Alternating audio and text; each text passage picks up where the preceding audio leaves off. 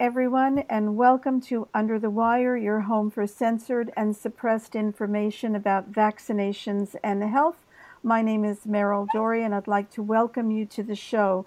Tonight, I have a very special guest. I was going to have two guests, Tony Nikolic from AFL Solicitors and Matthew Hopkins from the same firm. I believe Tony is just about worn out. Matthew's a bit tired himself, but he has agreed to come on, so we applaud him for that. Without further ado, I'm going to introduce you to Matthew. Matthew, thank you so much for coming on to the show. I really appreciate that. And we'll try not to keep you too long because I know that you are a bit tired.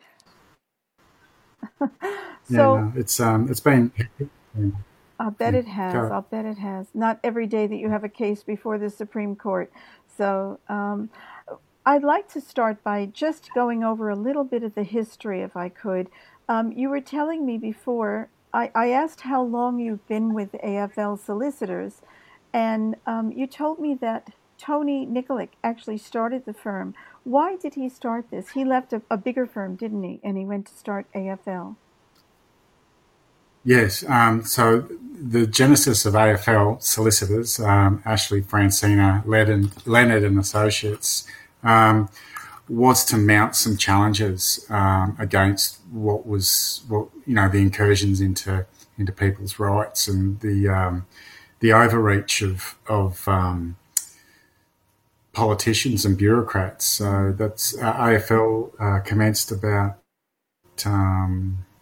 March, I would say, and I was living overseas in Turkey, in Georgia, and I was doing some of my own work, but also looking into the 5123A prohibition on civil conscription that's contained in our constitution, and so that's how Tony and I met. He came across a letter that I'd written to the Prime Minister on what I think is the unconstitutionality of the no jab, no job, no pay, or whatever. That's no jab, no freedoms now.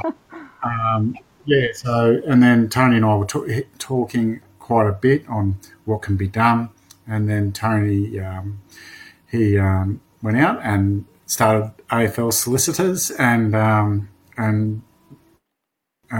we've been going. We've got quite a range of clients that have all, well, not all of them, but some of them have got into trouble with breaching or allegedly breaching various orders, et cetera, and we've also now got this challenge between the Supreme Court and there's also a challenge before the Federal Court as well, but it's the Supreme Court matter that's getting a lot of attention because of the substance of the challenge. So that's how we came about, and yes.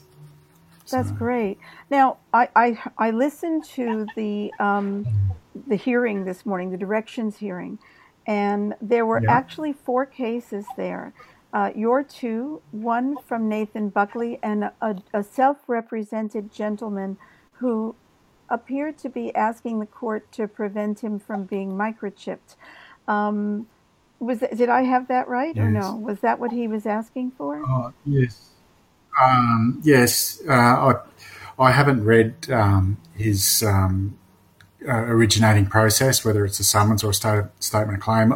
Neither have I read any of the pleadings. We've been focused on our case. We filed a couple of weeks ago, and then, a week later, there was 2 other very similar cases, one by GMB and one by, it's Henry and Howcroft are the name of the plaintiffs. And so they've been joined with ours because of not joined as yet, but certainly similar facts. So as these early procedural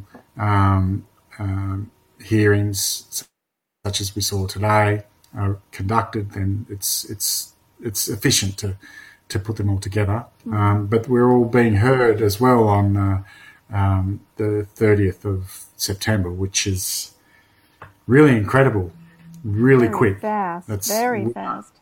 Yeah, we asked for an expedited hearing, and we're thankful that the justices that have reviewed our cases so far think that or agree with us that it's a very important issue that the people of New South Wales want resolved. So that is the hearing. We've got some work to do. I'll bet you do. To prepare. Yeah, especially when, from what I heard this morning, there is some, I think it was firemen that are going to be required on the 30th. Was it firemen or police? I can't remember which in New South Wales. Yeah. The police commission. The police commission has come out and issued that statement. That follows hot on the heels of the Queensland police force being told that they must be injected to be able to keep their job. So this is affecting every walk of life in our society now. Everyone. The pilots, we've seen some pilots come out recently. We've had a lot of people contact our firm from so many different professions. It'd be easier to say which ones haven't than to try and rattle off which ones have. I can tell you there's been politicians coming asking for protection from a mandated vaccine. Funny that. Matthew, can I ask you a question? Does an individual like a police commissioner have the power to order that anyone receive any medical procedure? Is there anything in law that gives them that power, even under the emergency declaration? Yeah, I'm glad you qualified that question with lawful power at the end of your question, because, well, they seem to have the power, don't they? So there's two types of power, really. There's the reality of the power that's wielded and the theory of the power that can be exercised. So I don't believe so. Personally, my view, and this is my professional view on government and constitutions, government should be merely an administrative body. That's how I see government. So I'm all for small government. I believe our governments have slipped their constitutional leash, and I don't think that they're about to put themselves back on. It'd be like, so that's where we need the law to put them back on. So I don't believe that they have such power to mandate or make that a requirement of an employment class of employee, whether it be police, doctors, nurses, teachers. I don't believe the health minister has that power, and he's exercising his power. This is New South Wales fellow. He's exercising his power under Section 7, which is not an emergency section in the Public Health Act as well. So that's a curious thing to go to such extreme measures. Extreme. Like the man has put millions of people under house arrest, and he's forcing them to take an injection that we know very little about. He has history, though, Brad Hazzard. He does have a history of doing things like this, even before. We've been aware of him since our organization started in the 1990s, and he was always very similar. And I think before he didn't feel he had the mandate to act on his on his instincts, and now he is. Do you believe that the premiers and the prime minister and these other unelected officials, like the chief health officers in the states, are acting outside of their powers, outside of what they Yes, are legally allowed. Absolutely, I do, and that's the crux of our case is it doesn't matter what I think, and it doesn't matter what the politicians think as to the extent of their power. All the only people that can decide that are the justices of the various courts that question is put to. We put that to the Supreme Court, so we'll find out. If they do or they don't, it's up to the justices of the court to ascertain the extent of their powers, and so we'll all find out very shortly. Yes, yes, very shortly. Do you think it is a good thing or a bad thing that your cases are going to be heard? Is it by the same justices as Nathan Buckley's, or just on the same day by separate justices? No, it'll be all heard together. As far that's my understanding at the moment. Some of them might not be ready. Maybe they'll drop off or something. I don't know. I don't. We have a set of facts. We have some evidence to support how we believe the law should treat those facts. And it's the same with the other cases, but because they're similar fact, similar laws, and similar evidence, that's why they're being joined together. So I don't see it as detracting. It might actually be beneficial because instead of people focusing on three cases that are running somewhat concurrently, we get international focus, a great deal of national, but also international focus on these three cases. Right. It's really big. The world is watching because we've seen Australia seems to be a prisoner island again, really. Yeah. So the world is watching. And that's a good thing. I'm so glad. I mean, the attention of the world has been focused on Australia for all the wrong reasons for quite some time. And perhaps, and I'm only saying perhaps, I noticed today that there were close to 150,000 people watching the directions hearing at one point. I don't know if you were aware of that, but I was on I did have it on my other computer with just the eye on that, and I saw it was at 55. I didn't realise it got up to that level, but I understand because you can watch it subsequently, and I think there may have been now 350, 400,000 so that might have been views. Yeah. So just the fact there was at least there was at least 55,000. Yeah, which is astonishing. It is astonishing because the most watched Supreme Court video, or that comes second place. Well, we've got first and second now, but third is, I think it's 14,000. Wow, so, that's a huge difference. Huge difference. Yeah, it's extraordinary. And that must make the justice think, I have to be careful with what I'm doing here, because I can't allow myself to be sucked into making political decisions. I have to make judgments based on the law. That's what I'm hoping, anyway.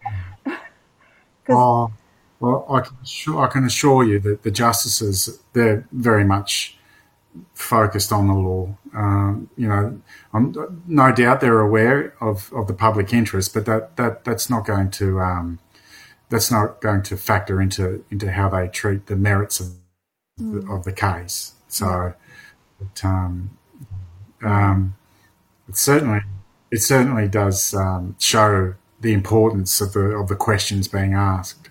Yes, absolutely. Yeah. I remember when this started about 10 years ago, it seems, but almost 2 years ago. Okay. There were emergency powers 2 weeks to flatten the curve, and we were told at that time that the maximum time that emergency powers could be instituted was 2 weeks. And they kept extending them by 2 weeks at a time. now, at least in New South Wales, I'm pretty sure it is, they've been extended until April 2022. How is it? Is that a proportional response to even if it is a pandemic, to a pandemic with a death rate that is lower than the death rate of a bad year with influenza? Is that a proportional response when we have the rates of suicide doubling and tripling in Australia, and when we have people losing their livelihoods, their business, and the economy is going to crash to the point where it could take a decade or more to come back? Is any of this proportional? I don't see how anyone could with any kind of reasonable mind could see it as proportional. It just, the threat has never matched the response, or the response has never matched the threat. It's even a sledgehammer with a walnut doesn't quite capture the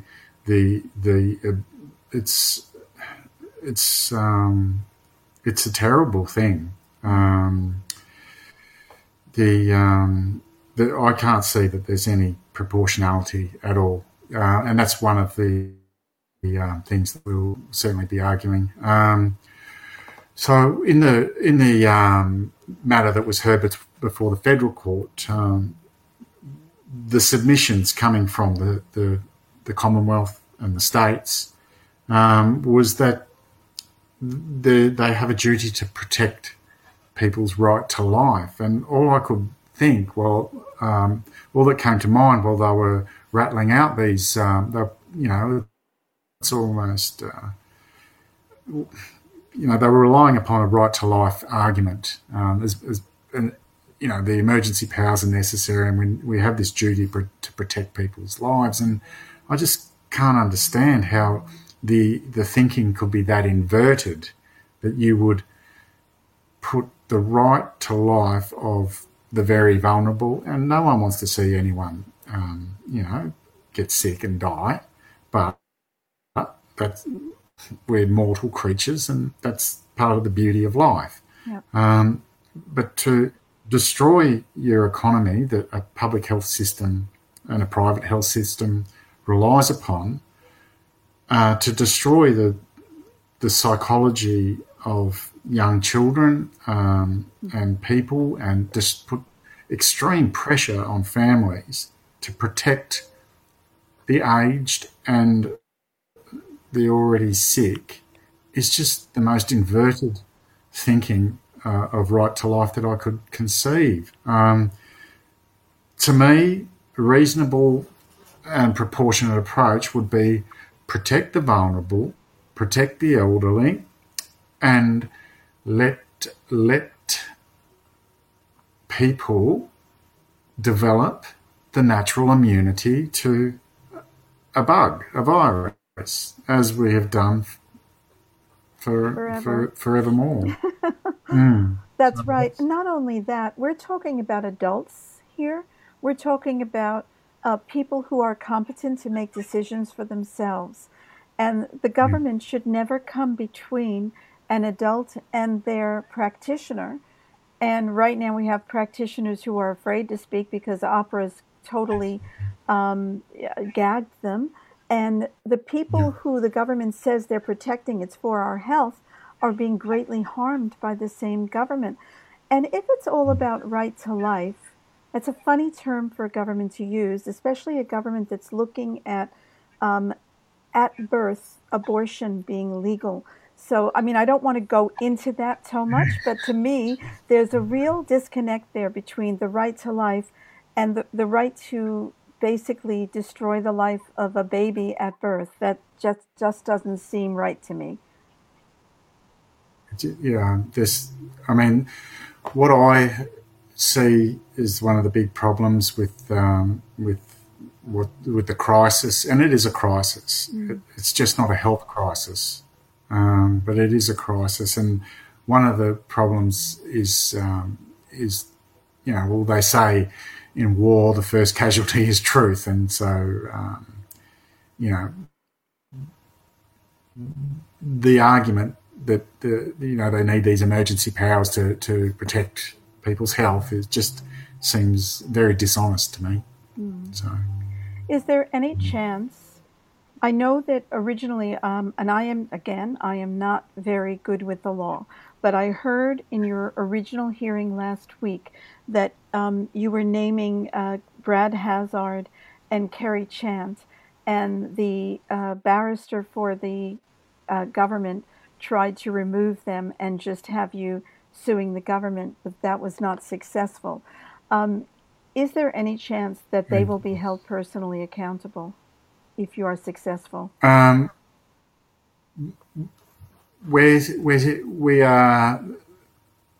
being sued in their professional capacity. You know, the minister, he's got powers conferred upon him. He needs to exercise those. We're saying that it's that he's beyond his power, or he's not doing it rationally, reasonably, or proportionally. If it comes to pass that we're right in this, then people may want to explore, any damages that they've incurred because of beyond power actions. Maybe. Yep. You know, that's to come.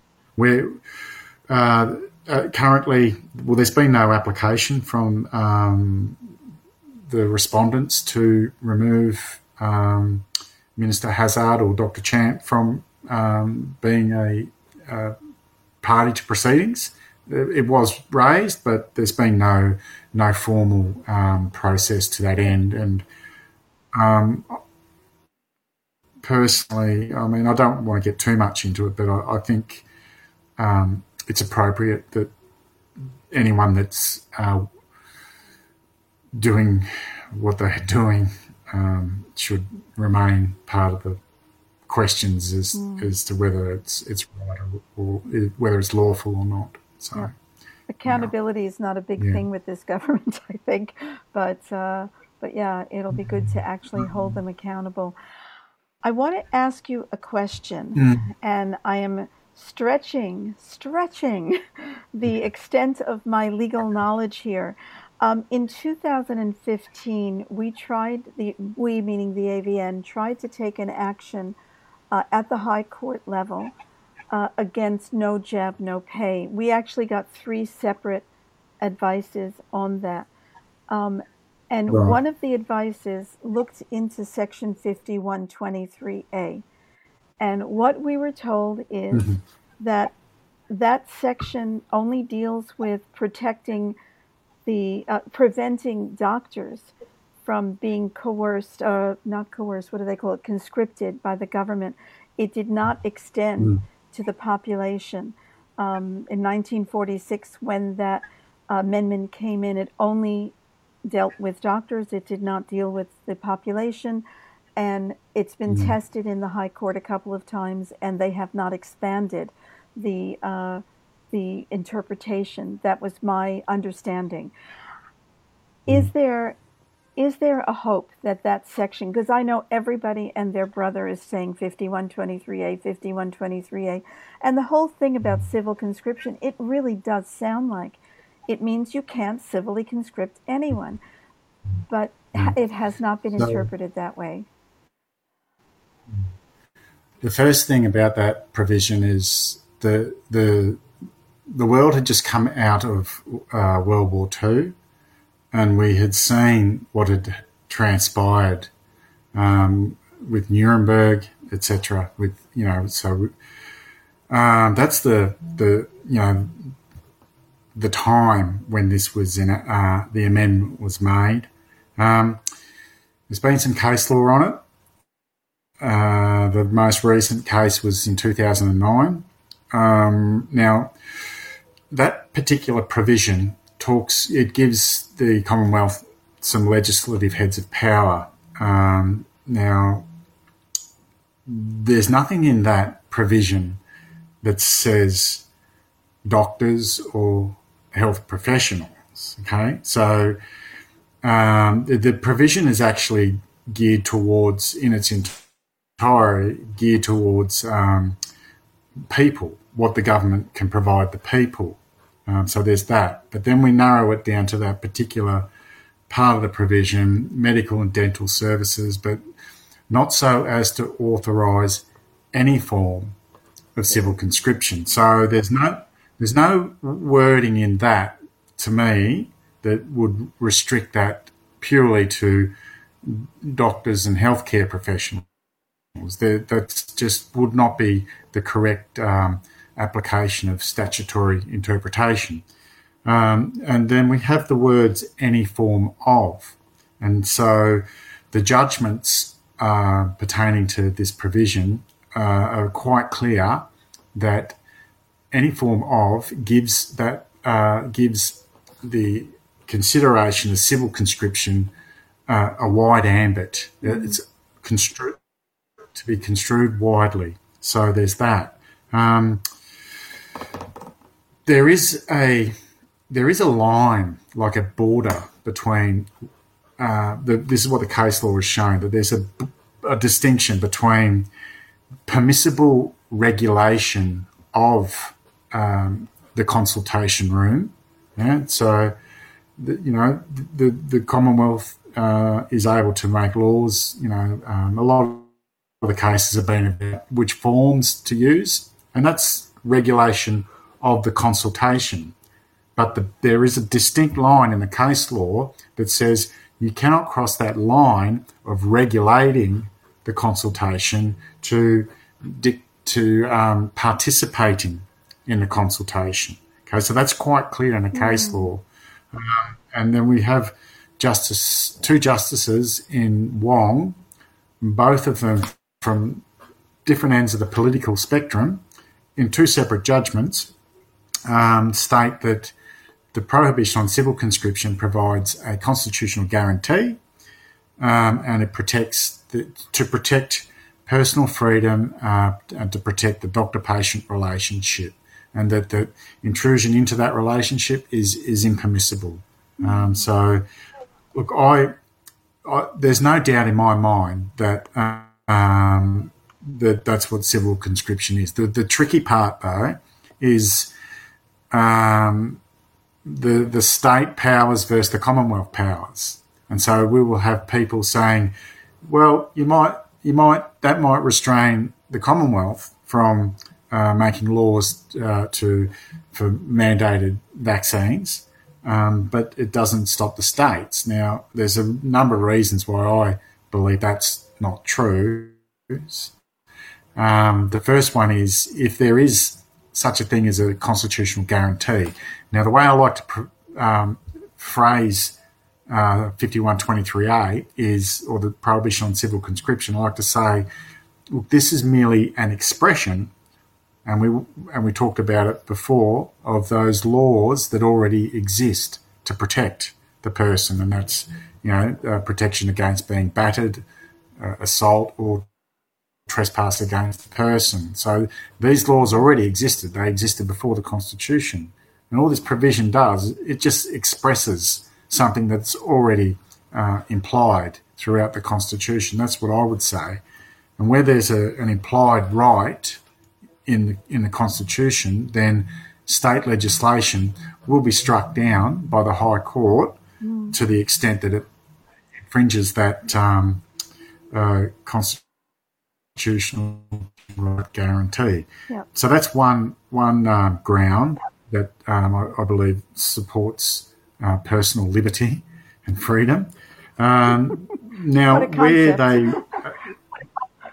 they're going to run into trouble is the 109 provision in the Constitution, and that's enlivened where there's an inconsistency between Commonwealth law and a state law. Okay, Yeah. So in Commonwealth law, we have the Australian Immunisation Register Act. Okay, and so that's an act that looks to cover the field and be a register of vaccination for the whole country. And so what we have now is a minister under Public Health Act issuing orders that would compel people to have their details put on that register, mandating the vaccine. So there's going to be an inconsistency there between the Australian Immunisation Register Act should be voluntary, okay, should be. I have questions about whether it is, because you have to opt out rather than opt in. But that's where the 109... What was that amended in 2015 or 2016? Because we were involved in the original drafting of the Child Care Payments Act and the Australian Childhood Immunisation Register, and it was always not mandatory. It was always optional. So I'm wondering if they amended that, and I don't know. So, yeah. I'm not sure of any amendments. I just know the Act as it is now. I haven't gone through the amendment. You can opt out to have your information shared with third parties. You can. So I think that might be the way that they can have this legislation, have the Immunisation Register Act without infringing 5123A, the prohibition on civil conscription.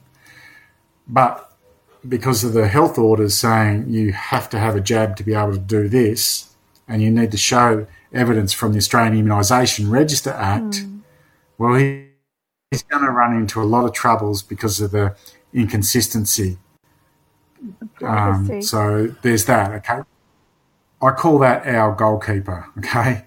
That's our goalkeeper. The 109 inconsistency between the Hazard mandate and the Australian Immunisation Register Act that cannot authorise any form of civil conscription. So, I know that was a bit long-winded, but... No, that's good. That was very clear, too. Even I understood it. Very good. Okay, so, in short, I think we've got good constitutional protections. In short, yeah. Is there a chance that you're going to have to take this to the High Court, since it does concern a constitutional question? Well, what we do is we let all the attorneys general, the Commonwealth Attorney General, and the various state Attorney Generals know that there's a constitutional matter before the Supreme Court, and if they wish to, they can come and participate in proceedings. Okay. So where we would go to the High Court is if we were unsuccessful in the Supreme Court and the Supreme Court of Appeal, if we were unsuccessful the first time. Okay. But look, I think we've got a good case. We got the law. I believe we've got the law on our side. I believe we've got morality on our side, so. I think we should be confident that the law is going to protect us as it should do. And that's what it's there for. And also, there's something that I take heart in. I mean, it's wonderful to see AFL solicitors taking this case and G&B taking their case. But we have Clive Palmer taking at least 2 cases. We have Advocate Me working with Peter Matux, and they're taking a range of employment-based cases. There is another group in Tasmania that I just heard about today of health professionals who want to take a case so that they don't have to take the jab. Victoria and South Australia, there are cases starting up as well. All this whole time, the government has basically had the last word because everybody's been too afraid to do anything. Now, finally, and I'm seeing this in Canada, I'm seeing this in the UK, other Commonwealth countries, we're seeing finally lawyers like yourselves coming out and saying, listen, we want to do the right thing, let's take these cases on. And you've got to think that Greg Hunt and Scott Morrison and, Hazard and Chance, they must be thinking, wow, we've really and truly been on top, and now maybe things are starting to crumble. Is there hope for things like this? Look, what we need to understand is we have all the resources, the people. We've just, it won't be hard for us to if we're united, we have the power, and we have to put this. we have to assert our power. We have to assert our sovereignty and our liberty and freedoms. We really do. And I think people are, there are those that you're never going. One thing about this emergency, this crisis, is that it's very polarising, and that's a real shame. But I believe we've got truth on our side. I believe we've got morality on our side. So if people, and I believe that a lot of people, and we can see it with the 350,000 views on the on a boring directions hearing, you know what I mean? Like, there is a lot of people that want a return to personal choice, and so I hope. Yes, of course, there's hope, but I think that there's confidence. I'm confident that we can push back on whatever it is that is in trying to make these incursions into our way of being. I don't know what's behind it, or what their full game plan is, but yeah, it's pretty interesting to be alive. The Chinese always said, may you never live in interesting times. And I think we're living in very interesting times. And it's going to try us and test us. And I do agree that there is this divisiveness, this us against them. And that was quite intentional on the part of the government, where you hear Gladys Berejiklian actually saying, if you see someone not wearing a mask out in public, you make sure you report them, and all of this stuff. The Nazi tactics, they really are. I will not let my children see me with that kind of thing on my face. So, and the police, they won't come up and ask me where's your mask. They won't. I walk after them. Hey, come on, ask me. What special gift do you have? So why won't they do that? I guess maybe it's a confidence thing.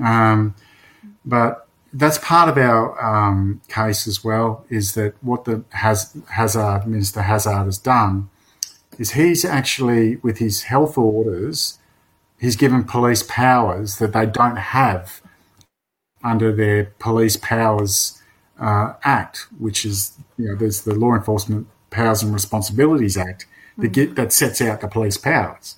What Hazzard has done, he's given them extra powers in a mandate, in a order that. Anyway, so we're questioning those as well. So if we're successful there, then there's going to be a lot of fines torn up and that kind of thing. So, but hope, yes, confidence. Look, we should be confident because when you stand up to the bully runs, and let's just stand up to the bully and let's watch him fall over, and we can really have we can further empower ourselves as we do that, and we were passed on to our generation some good liberties and freedoms. But so we should really not be the generation that trips over and drops the button in the relay. I got to tell you, hearing you speak is making my heart sing. I feel so much lighter because not only are you giving hope, but you're giving confidence. And those are two things I think Australians really need right now, because a lot of people out there are just terrified of the future. They are afraid that they're going to lose their jobs. They are afraid that they're going to be forced into taking something that might harm or even kill them. And it's good to know that there are people out there who are doing something to stop that. I have one other question. Sorry, go ahead. Okay, sorry. Okay, so there was something interesting that did happen in today's directory hearing, and that was the counsel for the police officer. They said, she wants an expedited hearing because she's going to be forced to take the jab by the 30th of September. Some of our plaintiffs are already, being forced, but they're just not going to do it. But then the justice advised the counsel, and rightly so, well, go and apply to the commissioner for an exemption. And then he said, and if that's not successful, then you come back to the court and we determine whether one should have an exemption. So what that kind of flagged is that, now that there's proceedings before the court, people are quite well within their rights, I would have thought, to say to their employer, look, these are legal issues in dispute, and they're before the highest court before the Supreme Court in New South Wales for resolution. Are you sure you want to force me to take a jab and then find out that you were on the wrong side of this question, and then have any liability that may follow? So this is a powerful thing that people can now use to push back, and we are endeavouring to have some template letters put on our website to assist people with that. Fantastic. That is. It's a strong thing, and if you put that to the employer and you say, look, are you willing to? Well, first, if something happens to me, and then it's found that you didn't have the power to compel me to take this thing, then what's your liability? But one thing that's really upsetting is now we're starting to get people contacting our office saying, Mum was coerced into taking the jab, and now she's vaccine injured and she's in hospital. We don't know if she's going to live. Those are coming. And we've had a couple of those inquiries now. So they're the. So that's the reality of it, and of course people are hurting because they're being imprisoned in their houses and in this bizarre circumstance, and they've been told that you can't go out unless you've got this thing on your face. But that's where we have to dig down deeper and turn that fear into fight, turn that into a kind of a strength, or turn it into a determination. That's what, when you've got the fear, you don't have to be fearful. You can turn it around, turn it into some determination, and say, okay, what part can I play in bringing this country back into something that it could be and should be, rather than where it's being taken. So, absolutely. People need to find their strength and their courage, and I think that after 19 months of being bullied, that's not that easy for a lot of people, but hopefully they will. Matthew, I have a question for you. I have someone who contacted me.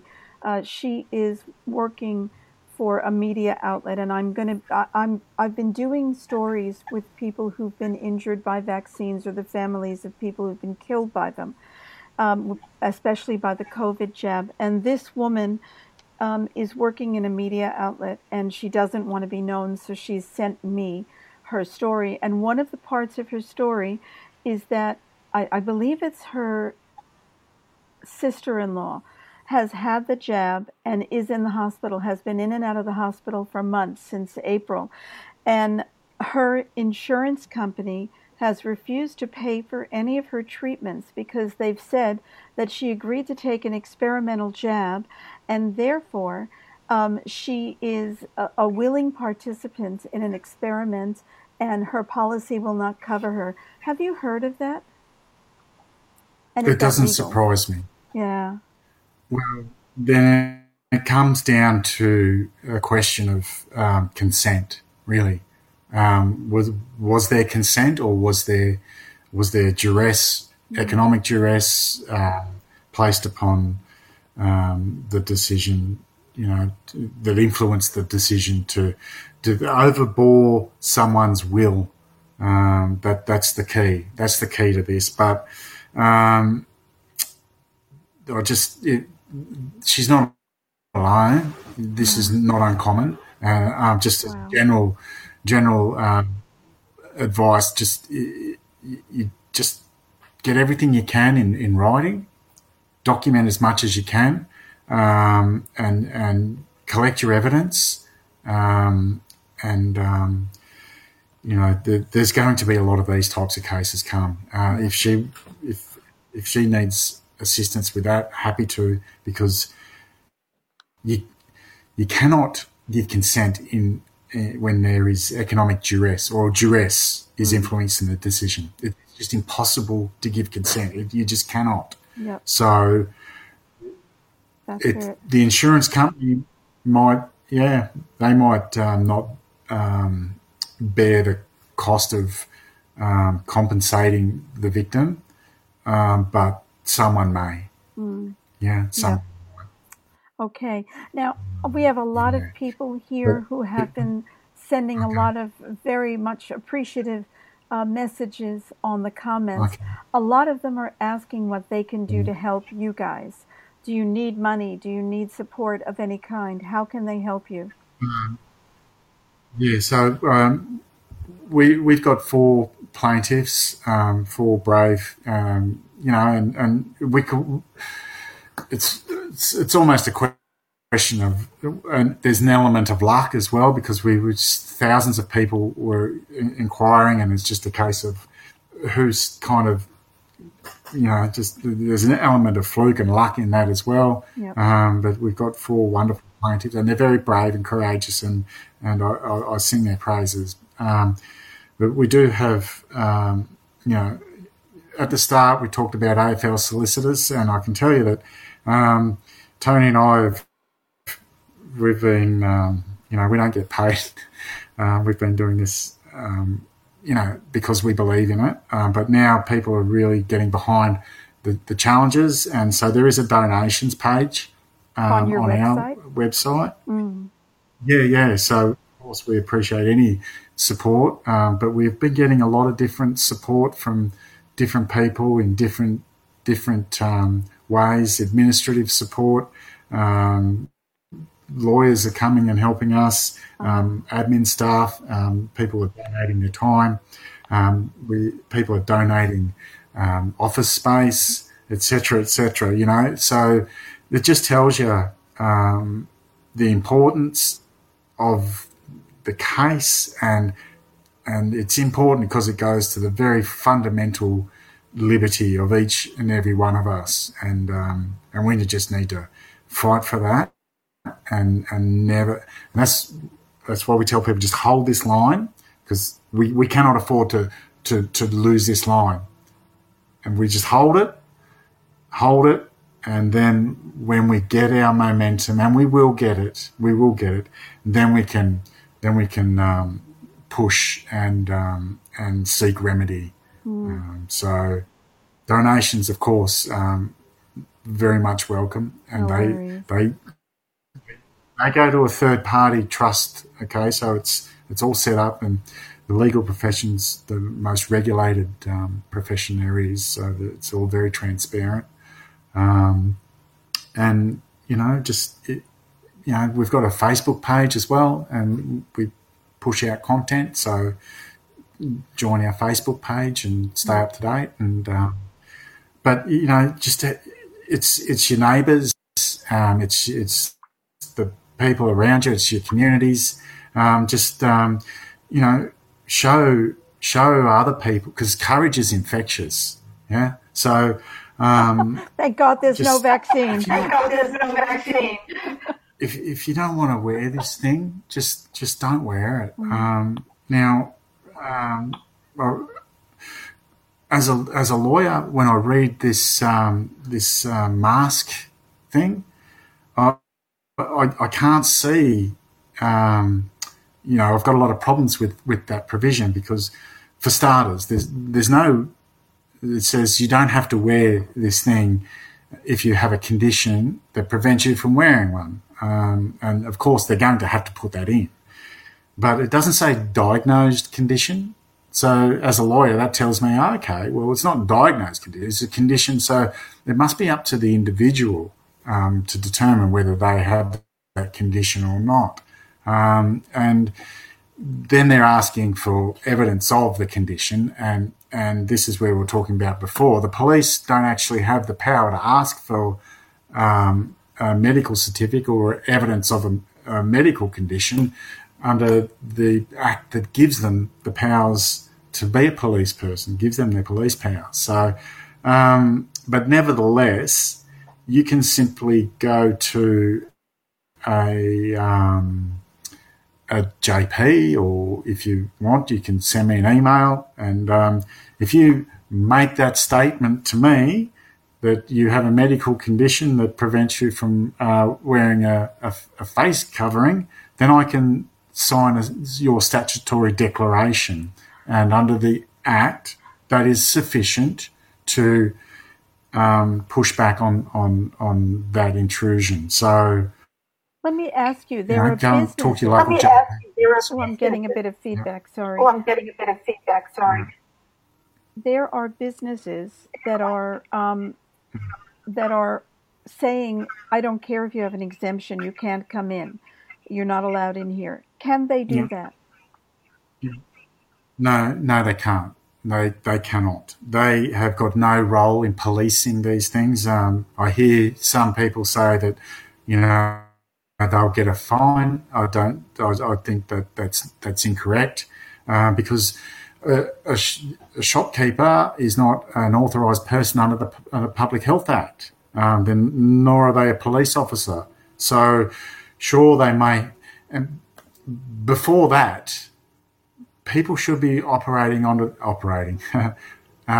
people should go about under the assumption that if someone isn't wearing a face covering, that they have a condition that prevents them. That's the starting point. So the shopkeepers, it's really none of their affair. And if people are getting hassled by particular shopkeepers, and I can tell you, I had a couple of blues with the shopkeepers, then take them to the to the Discrimination Commission. Yeah? It's an online form. Fill it out. Just say to them first, look, it's none of your business. You shouldn't be asking me that. And if you continue to ask me that, then for my medical certificate or whatever, then I'm going to report you to the Discrimination Commissioner because you're discriminating against my disability. So it's online. Fill it out. Put the shop in. There's another way you can do it. You can go to the if it's a franchise, a supermarket chain. You can go call the head office and ask them to clarify their position. And but a couple of complaints to the right ombudsman certainly helps. And this is things that people can do. Okay, we can all do that. And yeah, that's right. And so if we get rid of these things, then we get rid of a lot of it. And the other thing people can do is just turn their TV off. COVID will be cured overnight. I have one more question, and then I'm going to let you go because I've kept you up very late, and I'm very sorry. And that is about the QR code scanning. I had a huge fight with a wonderful woman at Costco who didn't want to let me in because I wouldn't scan. And I showed her Section 94H, which I know doesn't really apply to QR codes. It applies to the COVID Safe app. It hasn't been expanded, but luckily she didn't really read it all that well, and she let me in. Is there any way around scanning in, because I have not scanned in once. I have not worn a mask once. I've not been tested once. But I fight all the time about this. Yeah, look, to be honest, I haven't dug into the QR code side of things. I just because there's other things to work on. But so I don't really know. But Yep. the 94H of the Privacy Act, I believe, Yes, that's is right. just because okay, but that's that inconsistency 109 again. Okay, so it might be state, but it's going to be inconsistent with there's that, and because it's stated as a particular COVID safe app, it'd be a real. I wouldn't like to go to court and argue that the QR code contact tracing was lawful, but the reality is that people do get touched up, fined, etc., etc. But I don't know. I just leave my phone in my car. I know. That's a good plan too. That's it. All right. Oh, Matthew, Yeah. it has been such a pleasure speaking with you. Before we finish up, first of all, I want to make a note that at the top, in the show notes, at the top of this interview, is your website. So lots and lots of people say they want to go and help. Click on that link, go to the donation page and make a donation. Um, and I believe they'll be able to contact you by email through the website as well. Is that right? Because you had said if people want to send Yes. you an Yes. email. Okay, fantastic. So the donations go directly to the plaintiffs. And so it's not Fantastic. to us. It's to the Fantastic. people that are standing by them. All Yeah. right. So Is there anything else yeah. that you'd like to add before we finish up?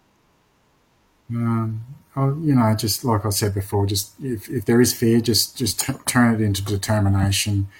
Just let's not drop the baton. Let's just keep going. Let's hold this line. We hold it, and they're going to fall. We hold this line, and they will fall. And then, you know, You've got to believe it. yeah, That's it. All right, Matthew, yes. thank you again. I really appreciate it. Best of luck. We're all going to be watching you on the 29th. There's another Directions hearing. Is that right? We've the hearings on the starts on the 29th.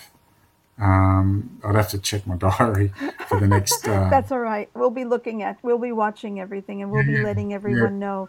And when you have those template letters up, if you could let me know too, then I can yeah, direct people to yeah, them. yeah. I will, and we'll certainly broadcast that through our Facebook page. All right. So Beautiful. yeah, but let's let's not contemplate defeat. Let's go for victory. That's it. Yeah, That's it. You got to yeah, believe. All right, Matthew. Well, you have a good night. Rest up. I know you've got a lot of work to do. And we'll be watching and seeing what happens and praying for all of you. yeah. All right. Thanks a Thank you. lot. All Bye right. bye. See you. And good See night, you. everyone from Bye. Under the Wire. Take care.